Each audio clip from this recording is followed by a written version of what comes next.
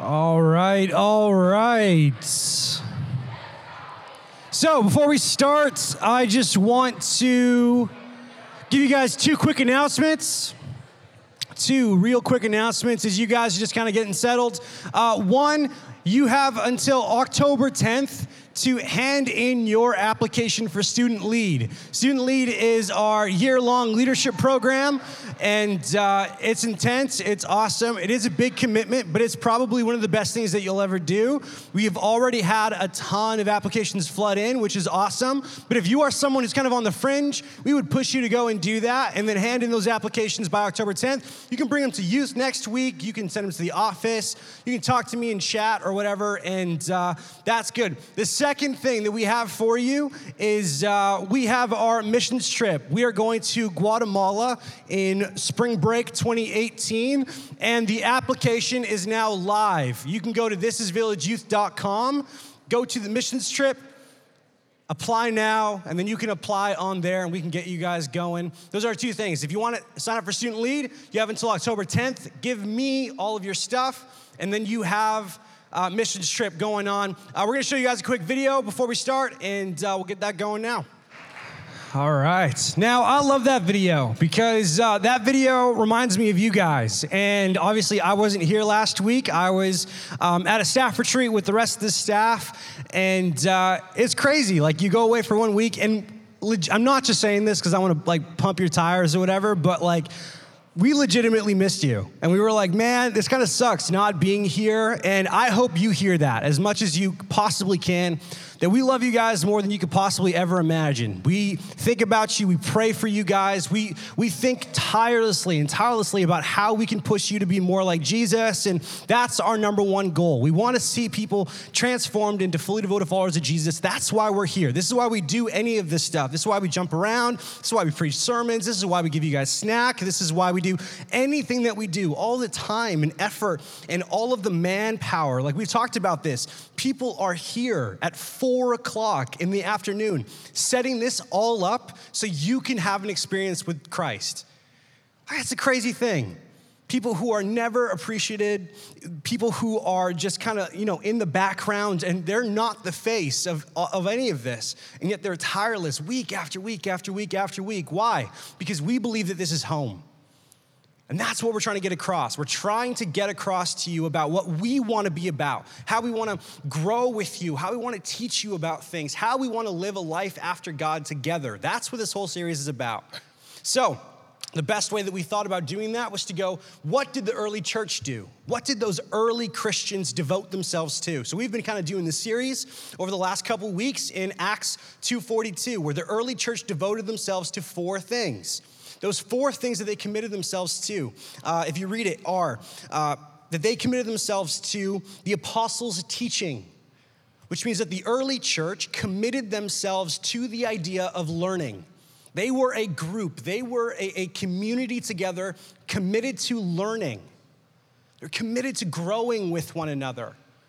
The second thing that they say that they committed themselves to was fellowship. Committed themselves to fellowship.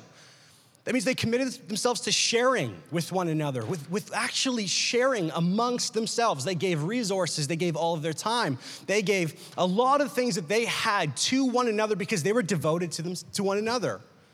But there's this really crazy thing. If you want a Bible, put your hand up, and the ladies will go and bring you a Bible, and you can go to Acts 2:42, because there's this very, very interesting thing that happens in this passage. Right, 42, and they devoted themselves to the apostles' teaching and the fellowship. So if you are a good reader of English, how that sentence should go is, if it's listing off 4 different things, it should be read like this. They devoted themselves to the apostles' teachings and the fellowship and to the breaking of bread and the prayers. But the verse isn't read like that.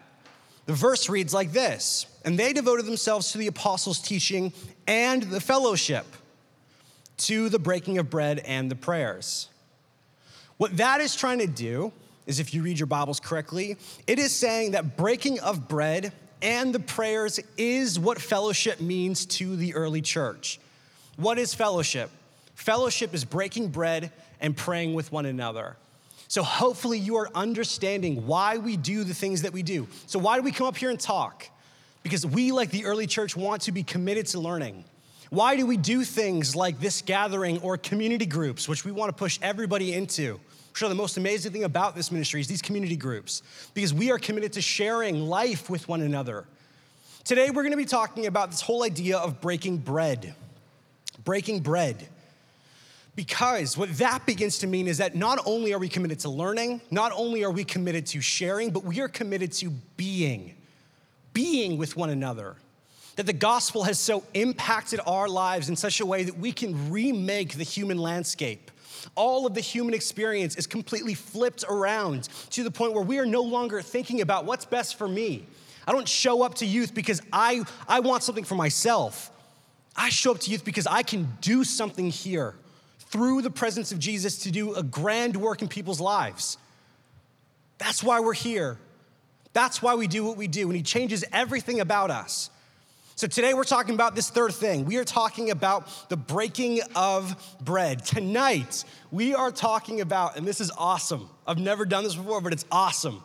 Tonight, we are talking about Jesus and food. Come on, somebody, right? We are talking about Jesus and food, okay?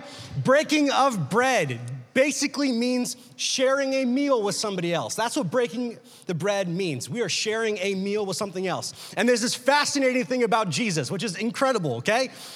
One scholar, who's basically a really smart dude who reads the Bible, says, when you look at Jesus, he is either going to a meal, at a meal, or coming from a meal.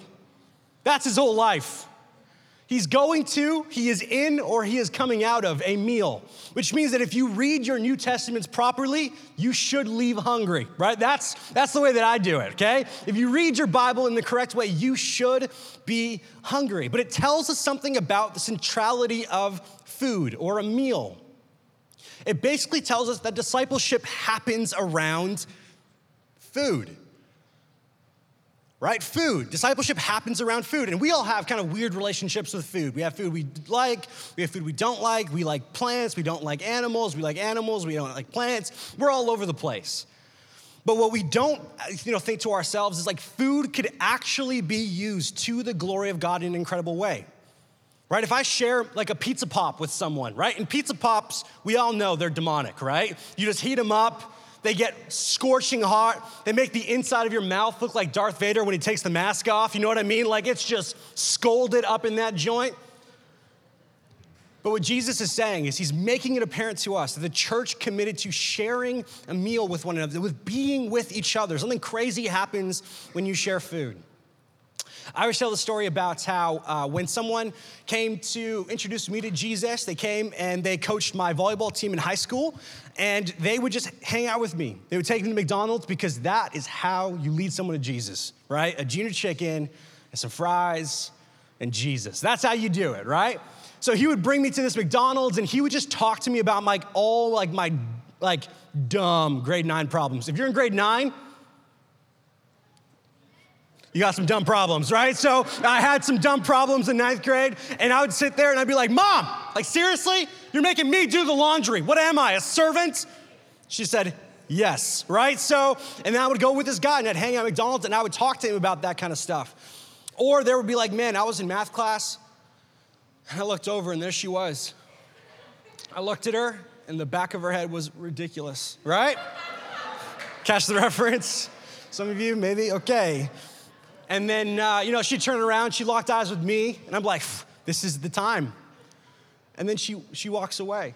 So I would spend this time at McDonald's venting about those kinds of things. And a really unique relationship happened with me and this guy where I felt like open to talk to him about stuff, and it all happened around food. It was such an interesting way. So what we're gonna do is we're gonna break down breaking of bread into 2 different categories, and we're gonna be looking at Jesus and the way that he interacted through meals. That's what we're gonna be doing. So if you have a Bible, go to Mark chapter 2.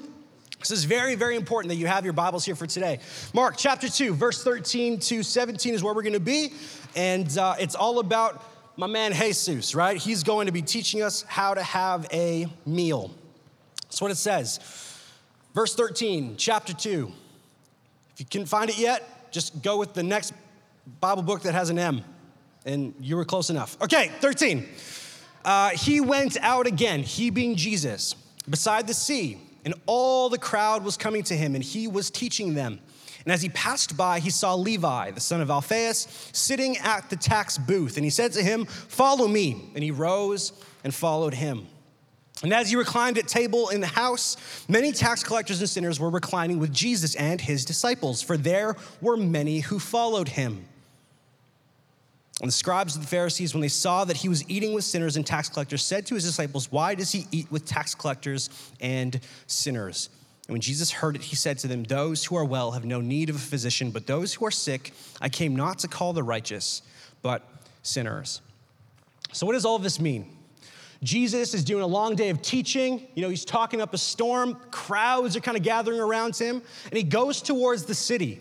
And at the city, how this worked was, it was kind of an interesting way of doing things. There was a dude, and he basically sat in a booth. If you wanted to import anything into the city or export anything out of the city, you had to pay a tax to the guy who was in the booth. Now, interesting thing about the guy in the booth, these tax collectors, they were the most hated individuals in the world. Everyone hated these guys. Because when you went into the city to bring something in, they could charge you whatever they wanted. And they would just rob people of their money. If you wanted to leave with something, they could charge you whatever they wanted. They were hated individuals. So Jesus rolls up, he sees Levi. Levi's in the tax booth, which means he's a tax collector. And he says, "I want you to follow me." Already that's crazy. And everyone's confused. Why, Jesus, are you telling the guy that everybody hates to follow you? No one likes that guy. Jesus does it anyways. And then he takes it a step further where he says, not only do I want you to follow me, let's go get some grub, right? Let's go at the table and let's eat together. And not only that tax collector, but a bunch of other tax collectors, a bunch of other people that people hated. And then the sinners. The sinners were a group of people who sinned, right? They're not a good group.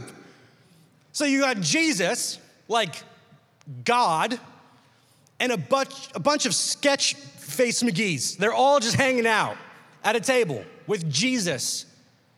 Now, all the religious people, all like the really uptight, like, ooh, look at me, I'm religious people, right? They were like, Jesus, that's not a thing. You don't do that, stop it. No. And he said, no. These are the people who I want to commune with. For them, to eat a meal with someone is to accept them.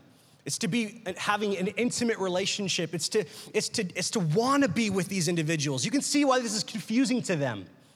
Jesus, why would you spend the time with them? Why wouldn't you eat with us? We're the good people here. Why would you eat food with the people that no one wants to hang out with? They've betrayed us.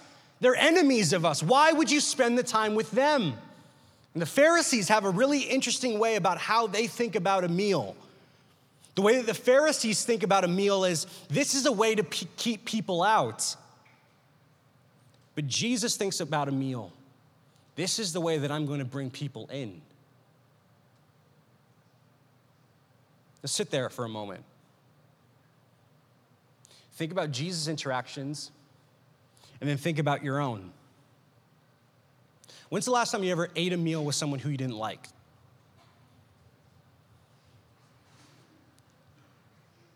When's the last time you were actually joyful? Maybe you paid for their meal. Or how often do you think about, maybe it's lunchtime at school, you just hang out with the same crew of people every single lunchtime, you know so-and-so who everybody doesn't like is over there eating by themselves, and you never take the opportunity to say, hey, let me include you like Jesus is. We're saying, let's still keep you away. It's a meal. It's growing. It's about being with someone and wanting to be there with them. See, Jesus understands something, and he models something for us that's so important. Jesus is the presence of God in the world at this time, right? Jesus is the presence of God. So he says to himself, if I am the presence of God, I am going to be with the people who need the presence of God. In order for the presence of God to reach people, it has to be with them. Now, skip forward. Who is the presence of God in the world today? Those who have the Holy Spirit. So how is the presence of God going to enter into your schools? You. How is the presence of God going to enter into some of your workplaces? You. How is the presence of God going to enter into your sports teams? You. And the whole idea of Jesus saying to us, the presence of God dwells with people who need it, should hit us in the heart. Because how often are we with people who need it and we act nothing like who Jesus is? We act way more like them. So if you are with people who need Jesus more than ever, and you look more like them than you do Jesus, this is a hard thing for you to hear. But if you are not acting like who God has called you to act like, to be like, to have the heart of, you are robbing those people of God's presence at that time.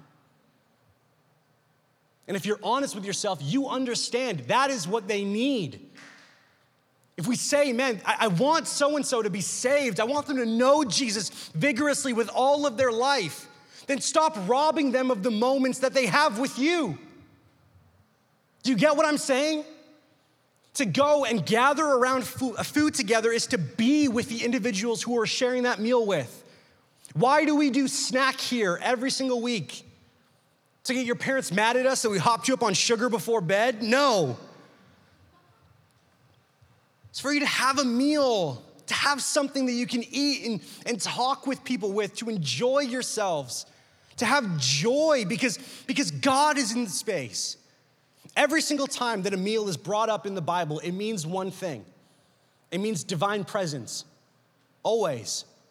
Constantly, it's the rhythm of talking about divine presence. Let me give you a couple of examples. Isaiah 25:6.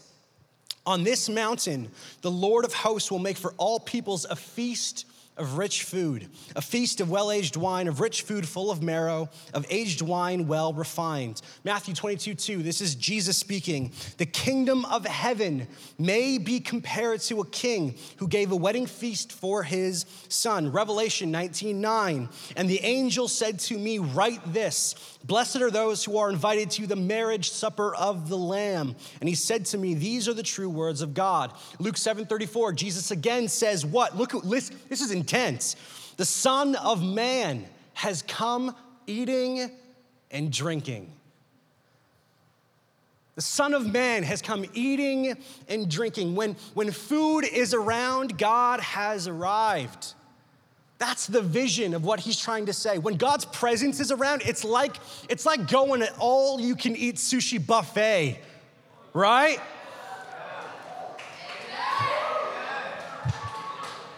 Okay, let's just pause here for a moment. Really? Of all the things, sushi is what got you guys excited. Not like the gospel, not like Lord saved us. No, sushi. Raw fish wrapped with rice. Okay. Just want to clarify. But what happened? That's a really interesting reaction. I talk about all you can eat food. And what did everybody do? Oh man, that's a life. We were all joyous. You're all excited. Because what's the image of bountiful food? It's joy. It's happiness. That's what God's saying. The kingdom of God is like that. It's absolute joy. It's happiness. God has arrived to include those who no one else wants to include. It's challenging for us to break bread with people who we do not like. Jesus is pushing us into that direction. It's a crazy thing for us to do.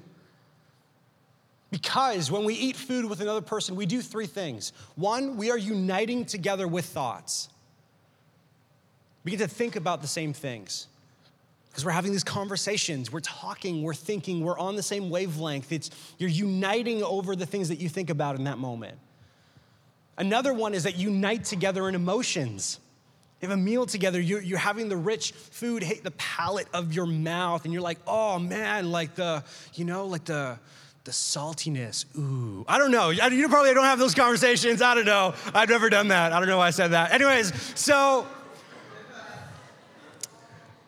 but you're enjoying something together. You eat, you go to Ernest Ice Cream and you get ice cream and there's joy because you're sharing that experience. You have the same feeling. It's excitement. It's this great kind of emotion that you're having and you're sharing with you and someone else. And the last thing is that you are uniting together in action. You are doing something together. Not only are you thinking the same, not only are you feeling the same things, but you're doing the same things with one another. That's what eating is with a group of people. When you're sharing that experience, you're united in thoughts and emotions and in actions. Look at how much closer you are getting because you are being intentional about the way that you eat. Like, that's such a small thing. It's so tiny. How many of us have ever thought, like, how can I eat sushi to the glory of God? This is how, right? Be joyous. Be excited. Bring someone along with you. Make them feel included. Make them feel like they are a part, because that is what the presence of God around a meal does. So be that. Do that. Be those kinds of individuals. Be the kinds of people who do not treat food or a meal or any of those things as a way to push people away, but as a way to bring people in. Make them feel included and loved and cared for and not ostracized, not pushed to the margins, which is what we in the West like to do. I want to have my thing. I want to do my little thing. Hey, you want to go grab a meal? Who's coming? It's the first question we ask. We don't care about community with you. Who's coming so that it's worth it for me to be there? That is not a way that somebody who is mimicking and following Jesus reacts to something. You have to think more about it. You have to be more intentional, because this is the way that he worked. We unite with one another in thoughts, in emotions, and then with our actions. We have another passage that we're going to go to. If you have Bibles, go to Luke chapter 22, verses 14 to 23. So those three things that we unite around, that we've talked about so far. We are a group committed to learning, which is the apostles' teaching. We are a group committed to sharing, which is what fellowship is. And what is fellowship? Fellowship is breaking the bread, and it's prayer. So breaking the bread we just talked about is we are eating. We're getting some food. We got some food. It's delicious. The palate stuff, good stuff, right? But the breaking of the bread also means something else. It has a more specific meaning. It's more in tune with this one central idea, which Jesus is going to lay out for us here in Luke chapter 22. This is what it says. And when the hour came, he, being Jesus, reclined at table, and the apostles with him. And he said to them, I have earnestly desired to eat this Passover with you before I suffer. For I tell you, I will not eat it until it is fulfilled in the kingdom of God. And he took a cup, and when he had given thanks, he said, take this and divide it among yourselves. For I tell you that from now on, I will not drink of the fruit of the vine until the kingdom of God comes. And he took bread, and when he had given thanks, he broke it, right? The breaking of bread. He broke it and gave it to them, saying, this is my body, which is given for you. Do this in remembrance of me. So he breaks the bread, he gives it to his friends, and he says, do this. What's the symbol? To remember me. Verse 20, and likewise the cup, after they had eaten, saying, this cup that is poured out for you is the new covenant in my blood. Sounds a bit creepy. We'll get into that. But behold, the hand of him who betrays me is with me on the table. For the Son of Man goes as it has been determined, but woe to the man by whom he is betrayed. And began to question one another which of them would be who was going to do this. So the last meal before Jesus' crucifixion and his turnover to the Romans, he hangs out with his friends. And what do they gather around? Food. It's kind of the final hurrah, the final God is being present here moment. And he says, okay, I'm about to go and do something, and what I'm about to do is going to be really, really intense. Okay, we all know probably the end of the story that Jesus will give his life on the cross. So when it says it's a new covenant in my blood, that's what it's talking about. Him dying on the cross. is our new agreement, which is if you believe in me and you have faith in me, you will be saved. It's the new deal that we have going on. So how are you going to remember that moment? The all-time climax of history, Jesus himself doing the greatest and most unbelievable thing. How do you remember that? I want you to establish a rhythm. And what that rhythm is I want you to break bread with the people that you love, and I want you to take the cup. I want you to eat that. I want you to drink that. And those actions together means that you are remembering me. This is what we in the church call communion. We take the bread, we dip it in the Welch's or whatever kind of brand we get that day, and we eat it. Now, if you've ever partaked in communion before, you maybe have just gone through the rhythms, not really understanding what it's about or what it's for or why we do any of the things that we do. But the reason why we do these things is because it allows us to unite around a memory. And to unite around that memory in thankfulness and gratitude. Like how many of us have, listened to a song and you're driving down the road or something, or you're at a game and you kind of just have your headphones on, you hear this song, and that song just kind of brings joy into your life because you just think about these amazing times or these amazing memories. And music has this weird way of doing that, where it just brings you back to a time where you maybe heard it for the first time or you just went insane with this song. I have my favorite song in the entire world is You Make My Dreams Come True by Hall & Oates. And the reason why, it's not the best song in the world, I know that. But the reason why it's so great for me is because of all the memories that are shared with it. I remember when I was 11th grade, 10th grade or something, I would randomly call my wife, who obviously then wasn't my wife, and I would just call her like nonstop and wait for her not to answer. And then I would play this song, You Make My Dreams Come True by Hall & Oates, and just leave it on her voicemail. And I would just do that for no reason. Once again, like dumb high school problems, right? And I would just do that. I thought it was funny, also kind of weird. It's probably why she didn't date me for a while. And so that song just is filled with all these memories. You remember something with someone else, and it just brings joy. So we talk about that. Hey, remember when I left you those voicemails? And you could see her face like, I know, yes, you did, or whatever. And it's just joy. So then what did we do with that song? When we got married, what's the song that we walked out of the church with? Is that song. And now we sit, and every single time I hear that song, what does it make me think of? It makes me think of my wife. And it's remembering, and it's joyous. Remembering someone, remembering something with a group of people unites you together.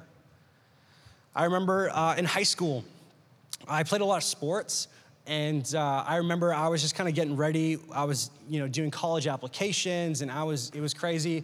I was getting recruited to go play volleyball at a school, and I was having to talk through all of that stuff, and it was like a very hectic season. And I was in this like co-op leadership program with PE or whatever, and it was after school, and I was in the gym, and there was this female PE teacher. Her name is, I don't know why I'm telling her name. It was a female PE teacher, and she came in, and she was like, she always kind of acted like my mom. I don't know, it was weird. Like she just had so much protection over me, and she was like very protective. And I remember one time, it was so like real to me, because it was one of those moments that you have with people, like, when you see it's quoting Mean Girls, but like when you see a teacher outside of the mall, and you're like, this is like an animal outside of their habitat, you're like, what's happening? It was this, like, it went past that. So we're in the gym, and randomly, like, it was so weird, she just asked me, because we had parent-teacher interviews or whatever, she goes, so where's your dad? And so then I just started talking to her about it. Oh, my dad took off when I was 3. I met him one time. He was the worst. And yeah, so I kind of just lived with my mom and my grandma, and my grandpa's an alcoholic, and so like guy figures in my life weren't very strong, and we're having these like conversations, and I'm like, this just kind of dropped a tear. And then she opened up about her divorce and how that fractured her family. And the two of us are sitting there recounting horrible things in our past. And it was never the same after that. Like the relationship was so much deeper. Like it wasn't like a student to a teacher. It was like I honestly see you as like a friend or as a human being. And even to this day, I walked into her PE office like a year ago, and she has my graduation photo like right next to her computer desk.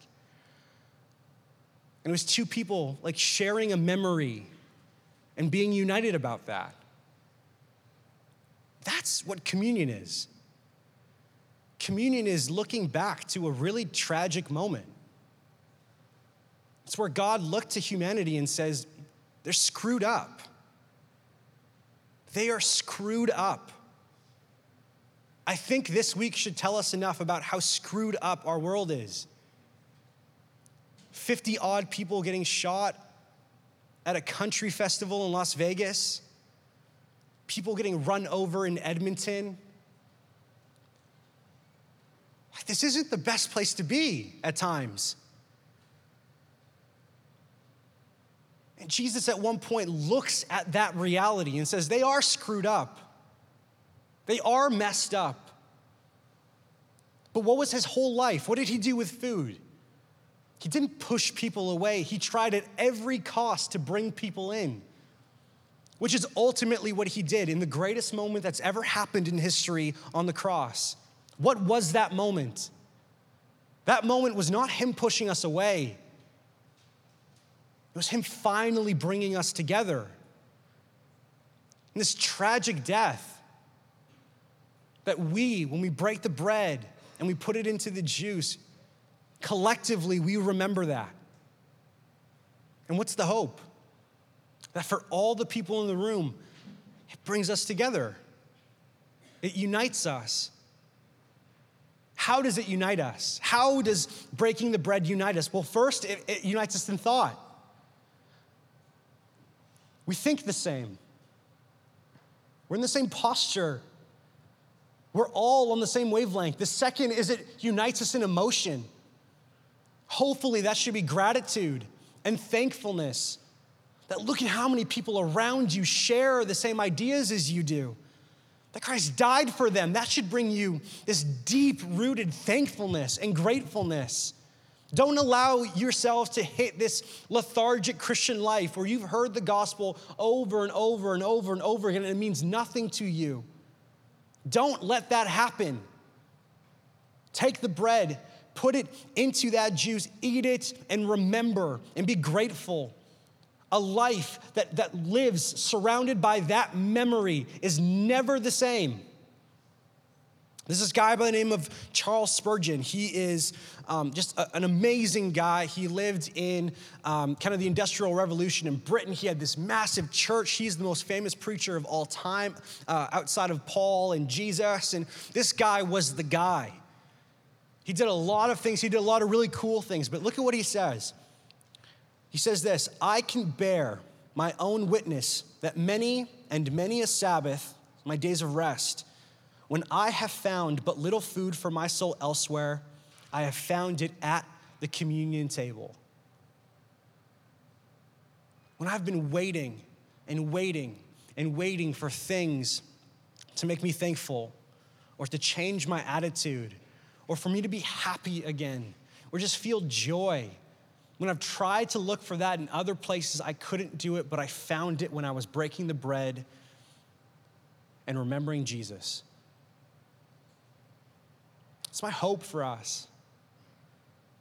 That you understand that the meal, like food, like imagine how silly this conversation is. Like we're talking about food. You cheered for sushi. Like this is weird. That whole idea could be done to the glory of God. To bring people in, not push them away.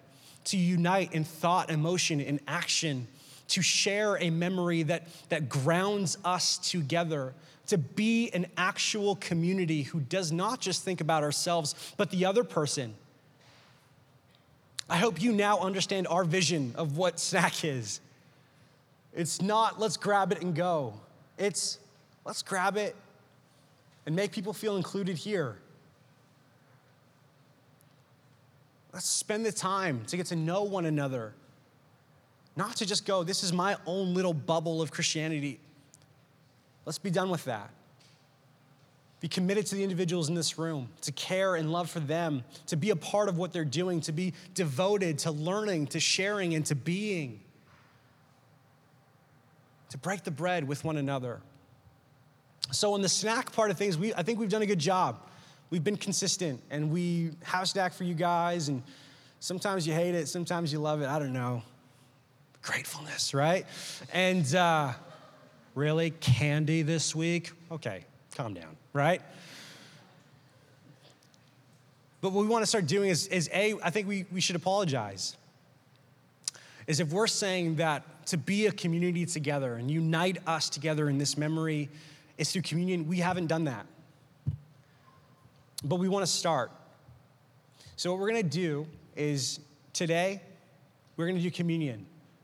And we're going to establish it as a regular rhythm in our gatherings. Not every week, but probably every month. We're going to come together and we're going to remember. And we're going to be grateful for his sacrifice on the cross, that we could leave joyous out of this place, that we could feel refilled and refueled for our weeks to come and how crazy high school is and the rest of our lives. That we could look to the people around us and we could see them and go, I don't even know who you are, but we're sharing something here and I'm grateful for you for being in this place. That we could be those kinds of people. That as we go and do that, what I want you guys to do is I don't want you guys to come up, just kind of stay where you are for the first song. Some girls are going to come by and they're going to pass the bread. And this is very important. The reason why we do communion is to remember and be grateful for what Christ has done for us, which means that the people who are doing communion are those who call themselves a follower of Jesus. If you do not follow Jesus, you are in the journey, you are in transition, we would just kind of say, hold off on it. If this is the night where you say, I'm in, I want to be a part of this, I want to unite with the rest of these people in remembering and being joyous and grateful for Jesus' sacrifice on the cross, his resurrection again, and life for us, then make today that day. Come find me or another leader during the communion time. Let us pray with you. Let us lead you into that. And let your first moment as a follower of Jesus join us in the remembrance of the greatest thing that ever happened. So once again, the bread will go first. You just take a piece of bread, and the juice will come next, and you just dip it. And you don't have to wait. You can just do it at whatever time you want to. You can take that communion for yourselves. And just a reminder, this is for those who call themselves followers of Jesus who are remembering this moment. And we love you guys. You're awesome. You're incredible. We're so thankful every week that we get to come here, have fun, jump around, elbow people in the face or whatever you guys do in this nonsense. But this is the meat of what this is for, is Jesus. It's for community and the people around us that we can love, care, and share with them. So let's pray. And as the band goes and leads us through our first song, stay in your seats and we're going to go through communion. Father, thank you so much for this time. That as we are just coming together and learning more about our culture and what we're devoted for, that we would just look to you and say, man, eating with people is kind of a big deal. And the way that you've always represented a meal is always with you being around. Allow us to be your presence here in this place, in Surrey, in Greater Vancouver, in Cloverdale, Langley, South Surrey, wherever we're from, Delta, that we would be the presence of God in those locations. And just as joy and thanksgiving came when you were around and your presence was near, allow people to feel that same thing with us. Allow us to remember your great sacrifice on the cross through communion, and allow us to just grow deeper in you as we leave today, Father, that we're so thankful for these people, that we love them, that we could just meet someone new as we go through this and just have joy. So we thank you. We love you. Just want to pray. Amen.